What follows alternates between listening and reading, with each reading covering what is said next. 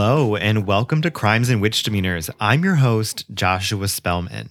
Thank you so much for tuning in and sticking with me. For everyone who enjoyed the first batch of episodes, thank you so much. I didn't think anyone was going to like it, but that's just me and my self-hatred, which I'm not going to talk to you about. That's what therapists are for. What we're here for is ghosts. And I know last episode on Murder Creek, it was kind of, light on the ghosts, light on the spookiness, but trust me, this week's episode, we have plenty of ghosts to talk about. There is no shortage of ghosts. I feel like we're slowly making our way from coast to coast. So, we've done New York and we've done Ohio. Now we're kind of going over towards like the Midwest. That's not the Midwest. Geography. The Southwest? I don't know. We're in Texas this week, okay? So everyone always says, remember the Alamo, and the ghosts of San Antonio are keen on making it quite difficult to forget, particularly the spectral denizens of the Menger Hotel. It was once known as the finest hotel west of the Mississippi. It now holds the moniker of the most haunted hotel in Texas. The Battle of the Alamo, a deadly fire, a murdered maid, and more are the causes of its infamous reputation, allegedly being home to well over 32 distinct spirits, including that of Theodore Roosevelt, President Theodore Roosevelt. I thought, Texas, no connection to me in Texas. And it turns out that I have a connection to this as well. It's kind of twofold, but we'll get into that later. And spoiler, it has to do with Teddy Roosevelt and my family. Ooh, if that's not intriguing you enough, then let's just dig into the so-called history of the Menger Hotel. And then afterwards, as usual, we're going to dig deep into the archives to separate fact from folklore.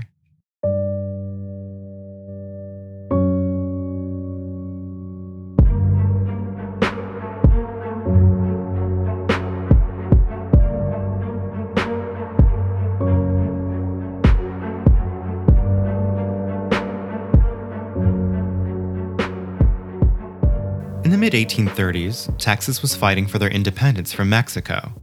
Ultimately, what originated as minor disputes and squabbles erupted into one of the bloodiest battles in Texas history. In February of 1836, the Mexican general, Santa Anna, intent on squashing the rebellion, descended upon the Alamo with a phalanx of almost 4,000 soldiers. The Texans and Tejanos were vastly outnumbered, but were more determined than anyone to fight for their freedom. They banded together and held out against the Mexican forces for 13 long, agonizing days.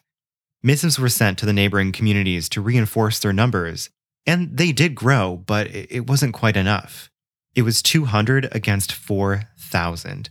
And on March 6, 1836, the Mexican soldiers made one final push and rushed the Alamo compound. Using a cannon, General Santa Anna's troops blasted open the doors of the church and began slaughtering everyone inside. The Tejanos and Texans fell one by one, including the likes of American folk hero Davy Crockett. As we know, this would go down in history as the Battle of the Alamo. And 23 years later, at the site of this bloody tragedy, the Menger Hotel would eventually be built. In the 1840s, a German immigrant by the name of William A. Menger settled in the cattle ranching town of San Antonio. Menger stayed at a boarding house owned by a widow by the name of Mary Gunther for 3 years while he found his footings in his new town. Menger quickly established himself and founded the Western Brewery with his business partner, Charles Philipp Degen, another German brewmaster. He set up his shop just across the way from Mary's boarding house. He never really could keep himself away. The Western Brewery became the first brewery in Texas, and also grew to become the largest in the state, with Menger buying out his competitors' breweries and earning the title of the Beer King. However, what's a king without a queen? William Menger eventually convinced Mary Gunther to marry him, and their businesses both flourished, resulting in Mary needing to expand her modest boarding house. Together, the Mengers decided that they would construct a lavish hotel bearing their name, truly a kingdom of their own to reign over. Construction on the new hotel was completed on February 1st, 1859. It was a 2-story stone structure with 50 rooms and opulent decor. In fact, the hotel was so successful after only 3 months of being open William and Mary began sketching plans for the hotel's first expansion, increasing accommodations from a modest 50 rooms to 90, which effectively made it the largest hotel in the area at the time. However, success was short-lived as the Civil War began in 1861. It saw a sharp decline in paying guests at the hotel. Instead, the Mengers, in order to show their patriotism, offered the hotel to be used in the Confederate war effort. The hotel was converted to a hospital for the sick and severely wounded for the duration of the war.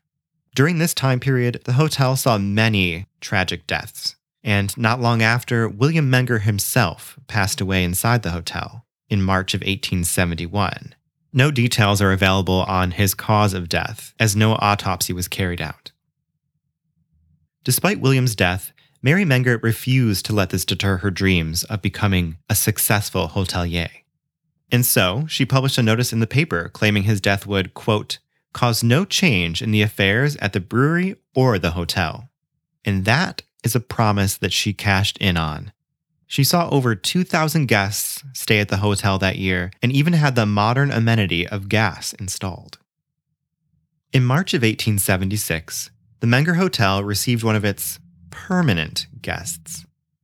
Sally White was a chambermaid who worked in the hotel, and one night she had gotten into an argument with her husband and decided to stay at the hotel in order to keep her distance. However, the next day her husband showed up while she was working and threatened to kill her, and after a short argument, he drew his gun and shot her. Her husband got away, but sadly, Sally was badly injured.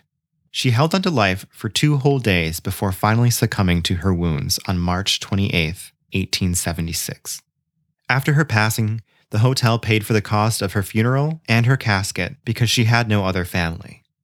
Grateful for the hotel's kindness, she is one of the most often spotted spirits. She's typically spotted carrying out her housekeeping duties, bringing clean towels to guests, or dusting the furniture. Even without Sally, the hotel continued to flourish, and it seemed that nothing could stop Mary's unparalleled success. Well, everything except for her advancing age. She was getting old and her son refused to inherit the hotel, and in 1881, she eventually sold it to Major J.H. Campman for $118,500, or the modern equivalent of $2.8 million. But that's not all. Mary was always a good businesswoman, and she managed to sell him the furnishings that came with it for an additional $8,500, or $203,000 today. Even as an old woman, Mary made sure that she would get her money's worth. Campman added an east wing December of that year, as well as a new bar that was unrivaled by any other this side of the pond, as it was an exact replica of the tap room in the House of Lords in London, England. In fact, this is the same bar that Theodore Roosevelt himself would sit at, buying young cowboys drinks in order to convince them to join the Rough Riders. The lavish Menger Hotel continued to attract wealthy visitors and claim their souls as its own. Originally from New York City, Captain Richard King was born to poor Irish immigrants. They could not afford to feed another mouth, and so they sold him into indentured servitude. Richard hated being a servant and soon escaped on a ferry bound for the Mississippi River. In fact, Richard would go on to become one of the wealthiest entrepreneurs of the 19th century. First, he founded a steamboat company, then served in the Civil War, and after his very first visit to Texas, decided he was going to buy all of Corpus Christi. And there, he opened his massive 1 million-acre ranch. Richard King developed a love for the Menger Hotel and ended up staying there so often that he was given his own private suite on the second floor. And this is where he died after succumbing to a battle with stomach cancer on April 14, 1885. The Menger Hotel held his funeral in the lobby, and it was said to be the largest funeral procession that San Antonio had ever seen. Captain Richard King's ghost is frequently seen in his private suite, or walking through the wall where the original door had been before renovations. The shutters in the room open and close on their own, people hear his heavy footsteps on the floor, and a mysterious red orb is only ever seen in this room. The next tragedy of note to occur at the Menger Hotel occurred in October of 1924. A fire started in the kitchen, and the flames traveled up the walls to the ceiling, The Menger's intricate artwork that trailed through the whole of the hotel was the vector that allowed the fire to completely consume the 3rd and 4th floors, leaving nothing in its wake. Despite the massive destruction to occur to the structure, a night clerk was able to evacuate all 101 guests of the hotel before they could be injured. Instead, the injuries that occurred happened when the fire truck, on its way to the scene, crashed into a streetcar. The 2 firemen were injured, as well as the 3 individuals in the streetcar. Thankfully, no one perished in the accident and everyone fully recovered. The Menger Hotel would not let a small fire ruin its success, and it continued to grow and expand. In 1949, an additional 125 rooms and air conditioning were added, and the stately bar was moved to the other side of the hotel. In 1975, the hotel was officially added to the National Register of Historic Places and remains a popular attraction to this day. Those that stay at the Menger Hotel frequently report ghostly sightings and unexplained events. The ghosts of San Antonio's Menger Hotel are there to make sure that no one forgets the Alamo. Or them.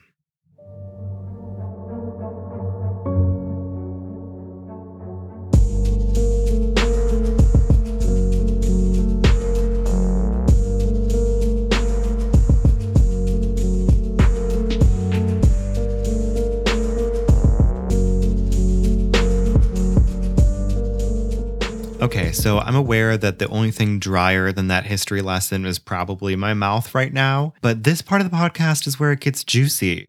Last week with Murder Creek, we were pretty void of the paranormal, so this week we do have it in droves. It's just going to take a little bit of a history to trudge through before we get to the paranormal, but we are going to get to the paranormal. Okay. So all the details of the hotel and its history, and pretty much all the ghosts have been about 100% accurate in that story that I just told, save for one story, and that is the story of the chambermaid Sally White.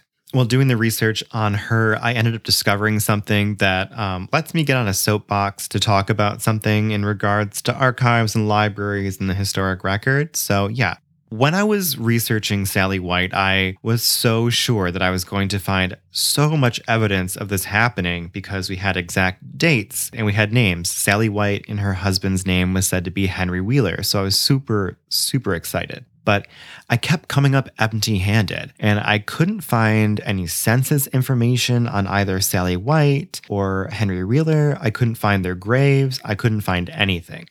And I was reading through newspaper articles around those dates, not only in San Antonio, but also neighboring Texas cities like Dallas. And I didn't really see anything mentioning Sally White or Henry Wheeler or the Menger Hotel. But I did come across one story that sounded vaguely like what happened to Sally in the April 2nd, 1876 issue of the Dallas Daily Herald. And it reads as follows. And please forgive me for the language of the time. I don't like saying this, but I'm just going to read you what I found. And it's important to the discussion and important to the context. So this is the short excerpt I found from the quote, "In Other Cities" page in the Dallas Daily Herald. And it says, "A Negro woman was shot and dangerously wounded by her husband in San Antonio last Tuesday, but slight hopes of her recovery."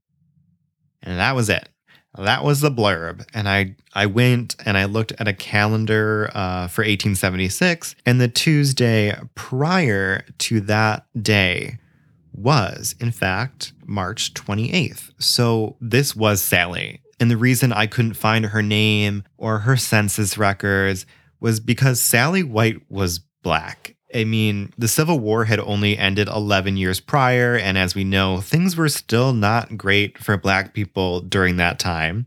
It wasn't going to be for a while, and it still isn't great, but especially for Black women. So now knowing this information, I'm not surprised that I found literally nothing about Sally. In retrospect, I'm just an idiot. I just didn't put two and two together that the ledger for the Menger Hotel that lists the cost of her funeral says COL chambermaid deceased murdered by husband, and that clearly stood for colored, and I just didn't put that together. But this just brings me to briefly touch on a topic about archives and libraries before we get to the paranormal bit. I promise it's coming. I'm just delaying your paranormal pleasure.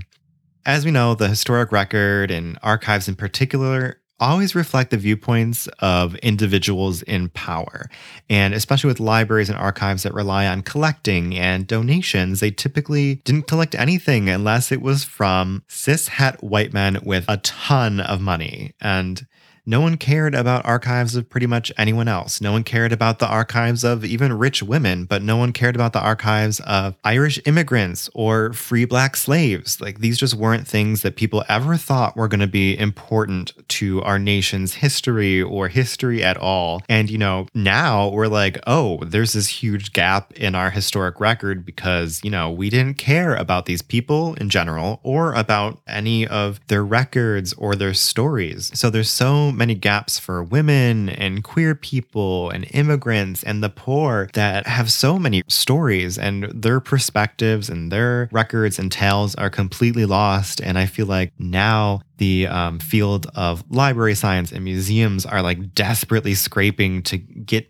any little morsel that they can of, I guess you would say, minorities' materials to help fill in these gaps of the historic record. But these are things that are always going to be a major gap. I mean, even before this, people who couldn't read or write, we don't have their perspectives, only the perspectives of the people who could afford the education to read and write and buy books and write books are going to have their stories told.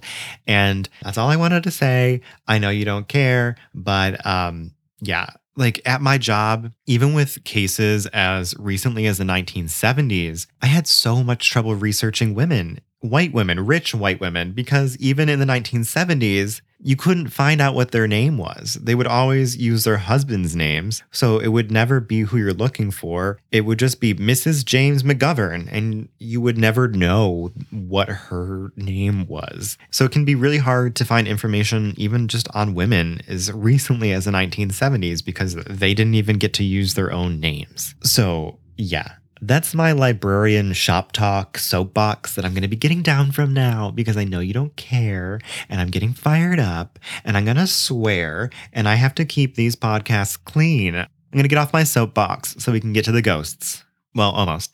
I have to tell you what really happened to Sally White.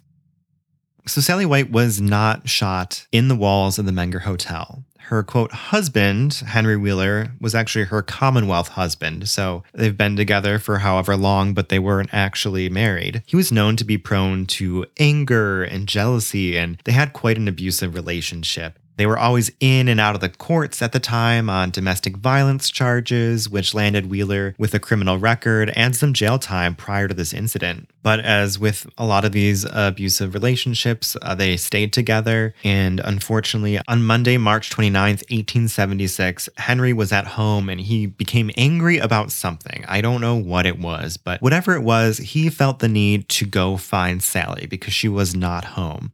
So he roamed the streets, scoured the neighborhood until he finally found her. And when he did, he began to abuse her in public and then physically dragged her back to their home, continued to abuse her, and swore that he was going to murder her. Luckily, Sally managed to escape and contact the police, who then searched their home for firearms but didn't find anything. And Sally pleaded with them that she couldn't stay there because Henry was going to kill her. And the police obliged and they let her sleep a night in the recorder's office. And she slept there all night very safely. But the next morning, between 6 and 7 a.m., Sally had to get to work and she had to stop home to get her uniform and get ready. So sadly, when she entered the neighborhood, Henry Wheeler was there waiting for her and brandishing a 6-shooter in his hand. There in the streets, he shot Sally. Try and say that 7 times fast. I can barely say it once. So he shot her and wounded her bowels severely, but she was not going to let that stop her. She was not going to die there. She ran 2 more blocks and was shot 2 more times, once in the bosom and another time just near her spine. And she finally collapsed at the Menger Brewery. And there was when she was taken to the 3rd floor of the Menger Hotel, and it took her 2 full days to die. Sadly, Henry Wheeler escaped and was never found, but Mary Menger was said to have truly cared for Sally, and that's why she covered the costs of her funeral. She paid $25 for Sally's grave and another $7 for the coffin. The record of this is still in the ledger of the hotel. So that was really nice of Mary to do. That wasn't something that she had to do. And now Sally is said to roam the Menger Hotel.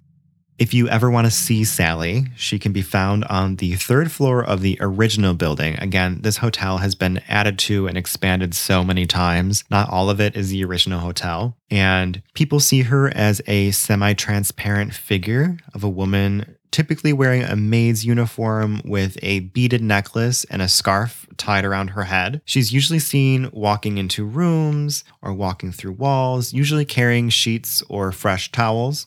When guests try and get her attention, she typically just stares them down and walks away. So, not very helpful, but maybe she's taking care of the other ghosts in the hotel, which is kind of sad. Poor Sally. Hope she moves on. But one guest, actually, when she was in the shower, she looked out the door and saw Sally folding sheets at the end of her bed. And apparently this woman was so scared that she ran downstairs to the front desk in her towel out of fear. And I can't help but think, like, what if that was actually just a modern day maid and she was just kind of being like overreactive and maybe a little bit racist? But perhaps it was Sally. We'll just go with the fact that it's Sally because I would also be frightened. So I didn't find any stories that were confirmed to be Sally anywhere, but I did find this story on Reddit from the user Tuffy the Tooth. It goes as follows. I was at the Menger bar and I had to use the restroom, so I walked in and took care of my business. No one was in the bathroom. It was late on a Tuesday evening, I believe, so the bar and a hotel weren't very busy. I exited the stall and I walked towards the sink to wash my hands. I heard the door creak open, and it's a rather heavy door, so it makes quite a bit of noise. And I looked to see if anyone entered the bathroom. And normally I'm not this nosy, but I felt really, really strange because no one came through the door. I kind of shrugged it off and just started looking in the mirror to reapply my lipstick, and then all of a sudden, a bright ball of light about the size of a snack plate flew in front of my face, hovered, and then flew into a corner and disappeared.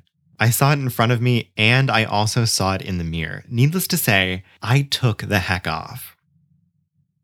Now, people in the comments are claiming that this is Sally, even though her typical haunt is on the third floor. I don't know why she's in the bathroom, but other commenters said that people seem to see Sally in the bathroom all the time. So maybe she's just doing some ghostly cleaning in the bathroom, keeping things nice and tidy. Because honestly, if you read the reviews for the Menger Hotel now, not so nice. It sounds like it's kind of like an upscale Holiday Inn with ghosts. Speaking of which, their official website, I was looking at their timeline and there's a picture and it says like, oh, this was 1865.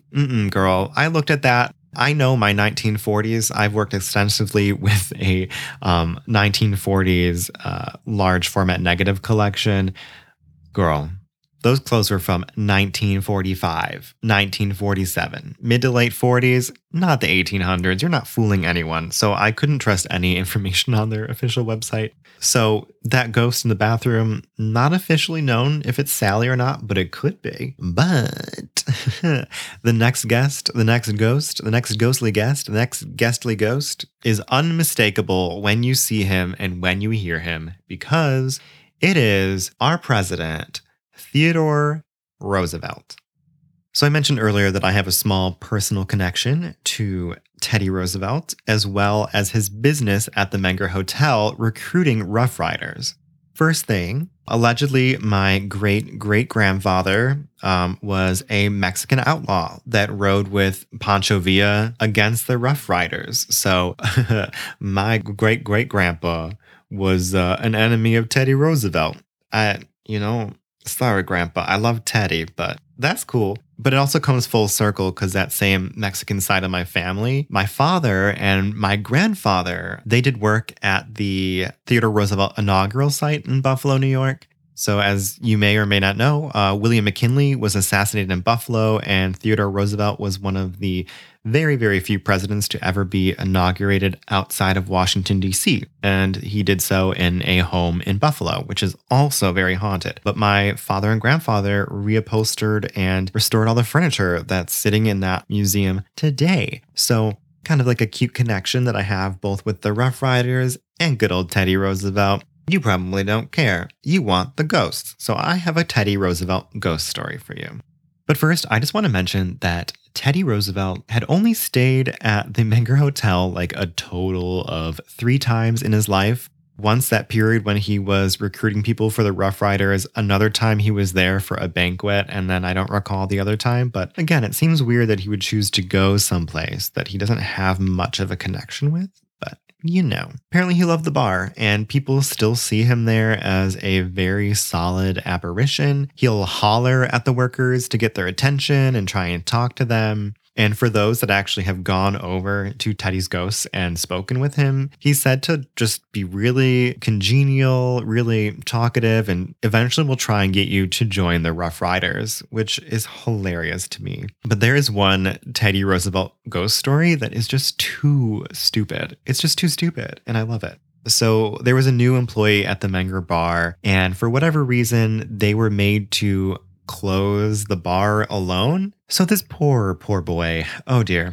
he was nearly finished and he heard a noise behind him at the bar of like a drink being set down, and he turned around, and there sitting at the bar was Teddy Roosevelt just staring at him. He stared at the guy like he did with all the other staff, but for whatever reason, this new employee was so scared that he screamed and ran to the bar doors and tried to get out, but they had been locked, and I guess they were locked from the outside, and he couldn't get out. So he was panicking, screaming, and just punching at the doors to be let out. And I cannot get the image of this hysterical man punching the door and screaming like a banshee, and Teddy just sitting there in his chair, just sipping on his whiskey, like, bro, what the heck are you doing? Like, what are you doing?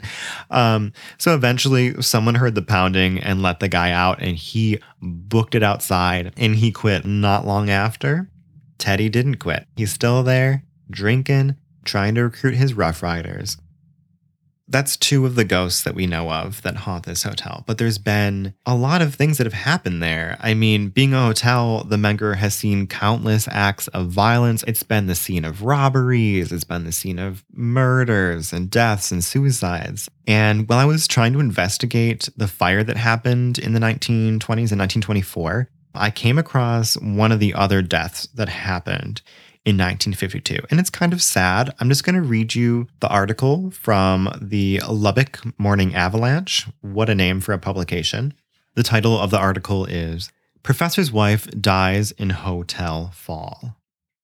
Mrs. Alice Sharp, 59, of Galveston, fell to her death from a 4th-floor Menger Hotel fire escape today. She was identified by her husband, Dr. William B. Sharp, a professor at the University of Texas Medical School in Galveston.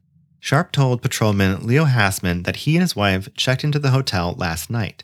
Mrs. Sharp apparently walked from the room shortly before 9 a.m. while her husband was shaving. She went to the narrow fire escape on the Blum Street side of the hotel. She was clad in a flowered bathrobe and wore no shoes. Her shattered glasses were found on the sidewalk near her body. Sharp did not learn of his wife's death until police began a canvass of those staying on the 4th floor of the hotel. The doctor, who teaches bacteriology at the medical school, said he and his wife were en route by auto to Montana for a visit with relatives. He said his wife had been in ill health for quite some time. Sharp said the body would be returned to Galveston for services there.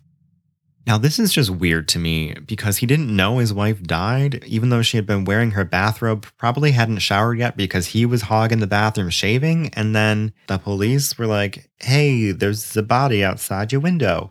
And he was like, oh, wife, where are you? Oh, it must be her. I don't know. That sounds like a suspicious death. And I think that this woman would be one of the 32 purported spirits to haunt the Menger Hotel. In fact, she might even be the ghost that led to the horrifying story that we're about to read from Reddit user Haku Hofan. I hope that's not some really inappropriate thing, but this is their story. A few years back, I took my wife to the historic Menger Hotel for her birthday weekend. The hotel is very popular and has been around since the 1800s. It has an old wing, the original, and a new wing. The old wing is absolutely beautiful, and we reserved a room in this section for the weekend. We checked in around midnight and got straight to bed. My phone battery died during the trip, but I put our suitcases in the closet and closed the door. I have a habit. Anytime I close the door, I give it a slight tug in the opposite direction to make certain that it's latched. It's all one quick motion and it's an old habit. So we get woken up around 3:20 a.m. to my wife's phone ringing. We both wake up and she answers it without even looking at it. Hello? Static. Hello? A garbled voice. She's still on the phone and I say, "Who is it?" Silence. The same garbled voice, but agitated. And then it hung up. I could hear the last one because it was so quiet and it was so loud. I was like, WTF. We looked at each other and looked at the caller ID, and it was my phone.